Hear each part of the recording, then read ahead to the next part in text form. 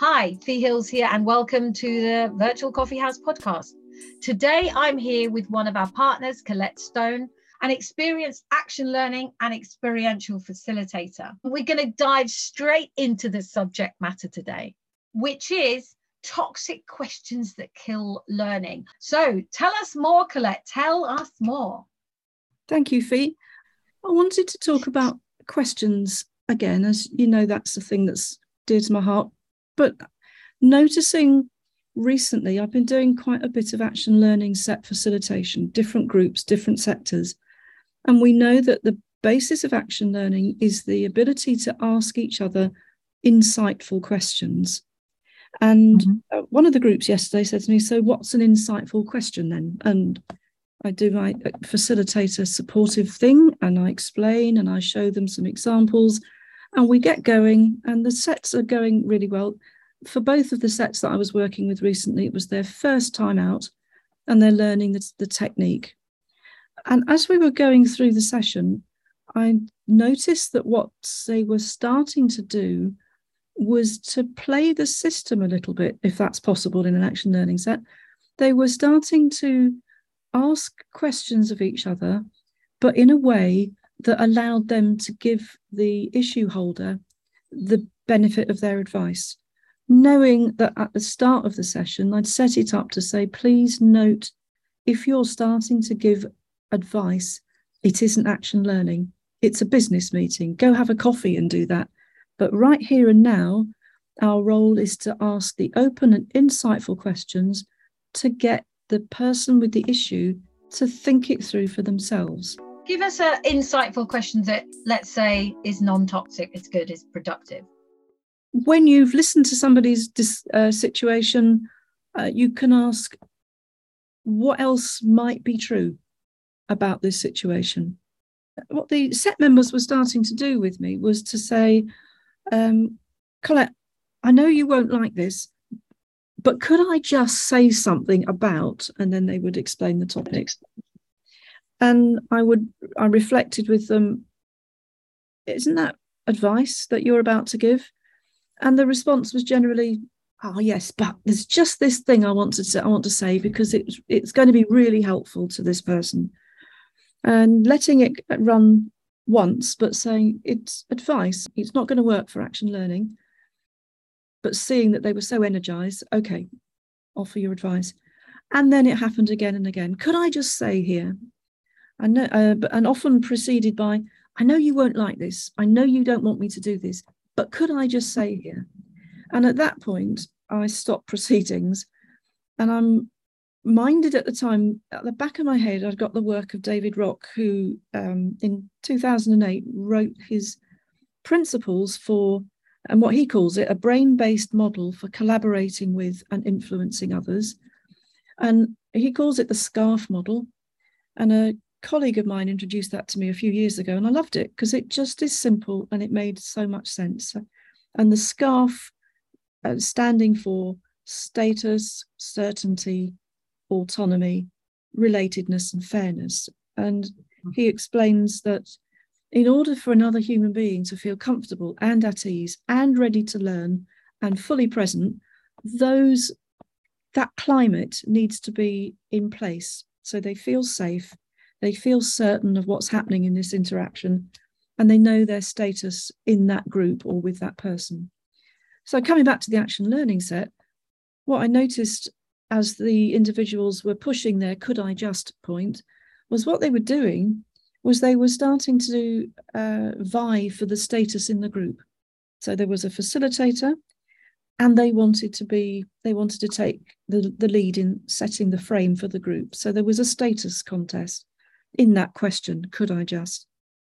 They were challenging certainty because the individual who had the issue was waiting whilst this debate finished. And he or she are now no longer clear who's in charge, what the questions are, who they should answer, whether they should or they shouldn't. All of those brain processes are triggered by a helpful individual saying, could I just mention? And that's when I started to think, actually, some questions that sound really harmless and well-meaning can have a toxic impact in that they will stop in the tracks of any listener their ability to work things out for themselves, because they're now being asked to wait while they get some useful advice. Are there some common questions that block the learning in this type of action learning, or that works the same, by the way, in experiential learning, as you know? So are there some types of questions that you have noticed that make these blocks happen? Yeah, because this caused me to start to think about it now and listen for it. My antennae were up when to hear if there are any more of these questions. So in addition to could I just, which actually means I sound like I'm asking your permission, but I am going to do it anyway. Then the next one that came to mind was, have you not, meaning, have you not thought of doing that this way? Have you not tried this? And that sounds helpful. That's really participative and collaborative. Have you not done this? What's the subtext? Sometimes the subtext is, have you not done this because that's what I would do? Why don't you know that? And that's the angle, that's the toxicity part end of it. That's the one that starts to knock your feeling of certainty in this conversation, because now the other person is making it clear you're lacking in some way. Have you not thought of doing it this way?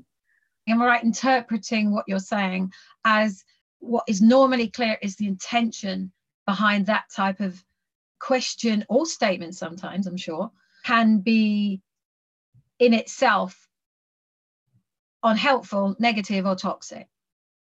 Yes, it's absolutely to do with the intention behind the words. Otherwise, we'd be becoming very worried anytime anybody in any context asked us, have you not done something? So it's not about the phrase itself is a problem. It's absolutely the intention behind it. And sometimes those questions are neutral, or in fact, the asker of the question has no sense that what they're doing is helping to block the other person's learning. And sometimes they do have a sense that what they're wanting to do is a little bit of one-upmanship. Depends on why they're asking it, but there's something to listen for in the context, for example, of a learning group. When you've got a group of managers together, very senior usually, who are really wanting to work hard at a knotty problem, they don't need to have someone in the group who's asking these apparently easy questions, but actually have a bit of a toxic background to them. And never intentionally, and that's, I think, the core of this conversation, is that there isn't really a strong intent to make it harder for the other person to learn or to understand something. It's done with the best of intentions. What I was thinking about with this topic, Fee, is that the best of intentions might not be the best fit if what together you're wanting to do is to learn collaboratively. So why do we do that? Because I know I've done it. I'm sitting here as one of the guilty parties, no doubt I've done that. What is driving this behaviour in us to do this? There could be lots of answers to that question, but the one that sticks most strongly with me is, you know how we're in a conversation with someone, we're both listening and thinking hard about the next thing we want to say. It's not really being truly present with the other person, because you're wanting to make sure that the next thing you say to them makes sense. Maybe you want to impress them. Maybe you want to share the benefit of your wisdom with them. So you're listening with one ear, but you're processing with the rest of your brain. I think that's what's underneath these potentially toxic questions, is that we're hearing someone has a situation that they want help with, and our internal processing is going, well, I can help with that. I've done that. I've got an answer for that. I know how to do that. And as you're processing that, but knowing as well that it's not really the time or the place to say, I can sort that for you, what comes out instead is this kind of neutral question, which is designed to be helpful, but actually has that backstory to it. So could I just is probably coming from a whole series of internal processing around, well, I do it this way, or why don't they do that, or why on earth didn't they think of the other? All of those processes and thoughts are deeply hidden, and we might not even be aware ourselves that that's what's going on when we're thinking about what to say next. But I think that's at the root of it. What's the connection between that and having a fixed mindset rather than a growth mindset, do you think? The connection, that's a really good question. Thank you.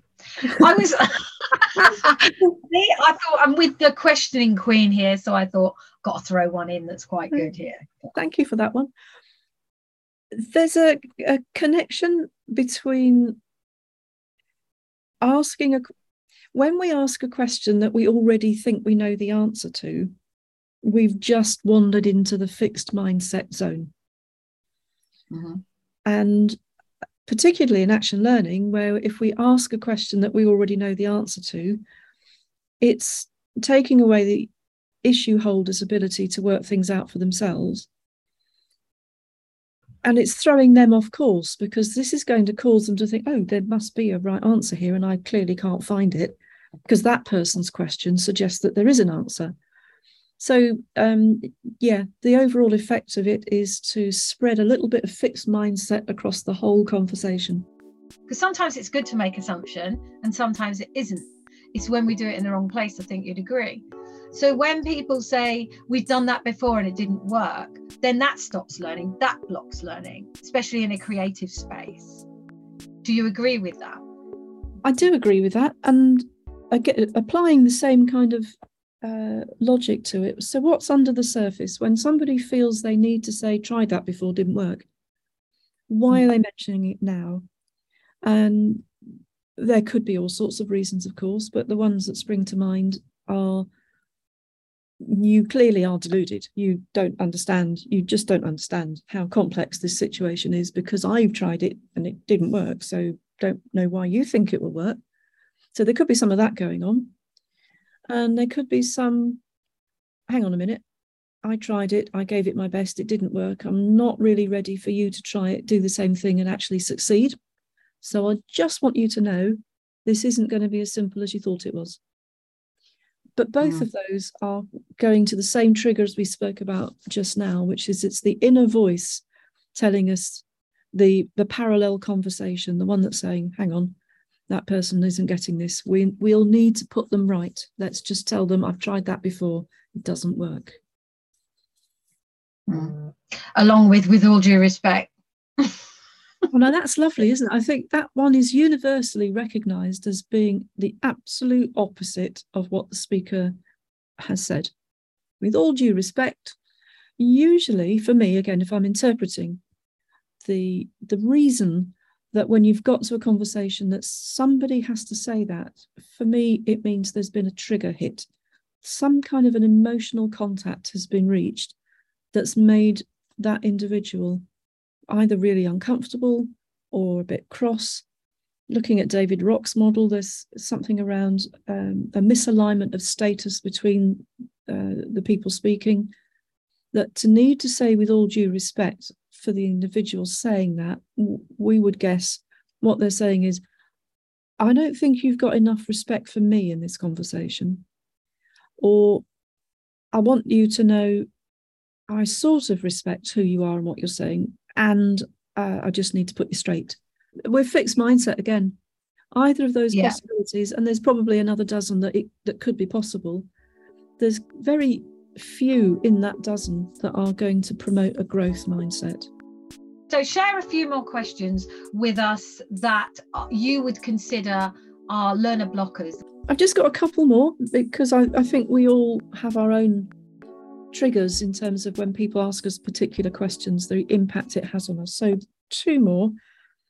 This one is just quite straightforward. When you're in a learning situation and somebody that's working with you says, why don't you do this? We know that's 101, isn't it? When you are with a learner, unless it's dangerous and you're getting them out of trouble, or there's a really good reason why you just need to tell that person the answer. Why don't you do this is code for just get on with it, please. It's taking too long. And again, it's implying that you should know the answer, but you don't. And it's back to the fixed mindset on both sides. The individual being asked that question, if they hear it often, or versions of it, the result is that it's going to start to persuade them that maybe that's true.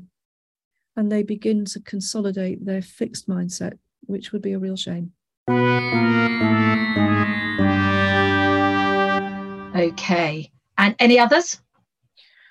Last one, in general conversation, I sometimes hear, and I'm guilty of this one, where you want to say something that you feel is really obvious, but you don't want the group that you're talking to feel that you're in some way insulting their experience. So it starts with, I'm sure you know this, but... And then, but have you thought about, did you know that? But it starts off with a, I'm sure you know this, so that you get people with you and nodding. We don't know what she's going to say, but she's probably right. We probably do know it. So now we're listening, nod, yes. And then the speaker goes on to tell you something that you absolutely do know. So why is she mentioning it? Or actually you don't know. And now we're back to fixed mindset. This person has just told me I know this. I don't know this, and I don't feel comfortable to tell her that I know this. So I'm not going to learn because I'm now worrying about not saying that I don't know something. So that's a bit of a showstopper too. I totally agree with you, but I also, that's coming across to me, regardless of whether I say it or you say it or anyone else says it, is quite passive aggressive. So, depending on the tone of voice and the intention, as you were saying before, Fee. So I wouldn't want it to be landing as these sentences are in a no-go area, that they can never be used because they'll always result in a fixed mindset. Not saying. And sometimes, depending on the tone of voice and the body language that goes with it and the intention that the speaker has, they absolutely can stop a learner in their tracks. And that's what we're looking for, to avoid that. In the context of a creative thinking setting, problem solving, these are not right. But maybe in the context of a different setting, they could be fine. Completely. They've got no place in a creative environment, really. That in that environment, we're much more into what else is possible, what else could be true. Is there anywhere else you've seen this before that looks different? Sometimes asking people, what are you thinking and feeling about this? Because they might give you two different answers. It's a curious environment. These questions can help to unlock someone's thinking to have new thoughts, just based on the way that you ask a question and the question you choose to ask them. But spotting the opportunity, particularly in that action learning set context again, it's real time, it's live, it's being completely present with a group of learners, and spotting when's the time to ask that person, that issue holder, the best insightful question that gets them thinking. And when that happens, with my practice, what I'll say to those learners is, what you're doing here is causing the issue holder to stop and think. So when he or she says, that's a good question, I just need to think about it, you've cracked it. All we need to do now is just stay very quiet for at least a minute and watch their face, watch them as they process what you've asked them, and wait and see what the end facial expression is. And quite often it's a great big smile, because you got them to a place that they'd not realised before was possible. And then they usually will say, okay, I've got it. I know what my action's going to be. And they're off and running. What you did there was the right time, spotted the right question, and you gave the learner the space to answer it. Okay, brilliant. It's fascinating, isn't it? Because it seems so unimportant, and yet it has such a different outcome in terms of getting together for an either action learning or a problem solving session. And it would mean, we don't get the outcome we want, or we do, based on our ability to manage how we ask questions. How many business meetings do we sit in or have been in where the energy that's there at the start of the meeting, where the participants are energized, excited, wanting to get on with the agenda, and by the end of the meeting they are looking fed up, depressed, they've lost interest, they've switched off. And what caused that? It can be the fixed mindset way of asking questions that makes it clear that whoever's chairing the meeting has kind of already decided what the right answers are. The group is not really required, but it's in our diary to have a meeting. So we're having the meeting. And then when the meeting's over, you just see leaving the room 8 to 10 quite dejected people who wanted to do more and give their best, and it just wasn't welcome. So it's how we evoke this growth mindset even in meetings. So this has a specific application of how do we shift from doing the thinking for people by making assumptions to facilitating them to think for themselves, which is what you're trying to do in action learning. Is that right? Yes. Well, not just trying to help them to think for themselves, but creating the environment where it's possible for them to do it. Because this is not to say that members of an action learning set can't think for themselves. We all can. What that environment does is make it easier, makes it possible, gives you a fighting chance of being able to do it. And the only way to do that, I've found over the last few years of running these events, is to really get the group to hold back on asking questions that are just about them being curious, wanting to know more, wanting to solve your problem for you. Though all of those questions, as we've said at the beginning of this, they just lock it down. They frustrate and they don't encourage learning. Once I've heard your assumption, for the rest of that meeting, I can't unhear it, can I? No, it'll knock your confidence. I think, sort of reflecting now what I see in those various learning sets, your confidence will be knocked. You'll be less likely to say something because you'll be processing it now to check it doesn't sound silly. You'll question yourself. And what often happens is once you realise that that's what's happening and you get the trust of the group strengthened and the ability of that group to support each other, it starts to come out in conversation then. I couldn't have asked that question last time because I didn't feel safe or confident enough. But now we've got to know each other a bit better. I don't mind asking you that because it doesn't sound so silly. That's the next stage from fixed mindset, in my view, to try. That's a testing it out, isn't it? That's just saying, I think I've asked a good question or made a good statement, but I'm just checking you don't think it's daft. And it's at that point that you want the support of a learning set, a coach, a tutor, a colleague, to be able to reassure and say, it's absolutely fine. Brilliant question, brilliant observation. And how often have we heard people say, because you asked that question, it made it possible for me to think through something. So thank you. So what we're looking for is to unlock people's ability to contribute in a learning setting by helping them to feel creative and feel safe and able to ask the question that works for them or make the statement that works for them. Just going to take one of your toxic questions here. What could we say instead? Depends why you wanted to say, could I just? When it comes up in an action learning set, my request is usually, please don't ask it at all.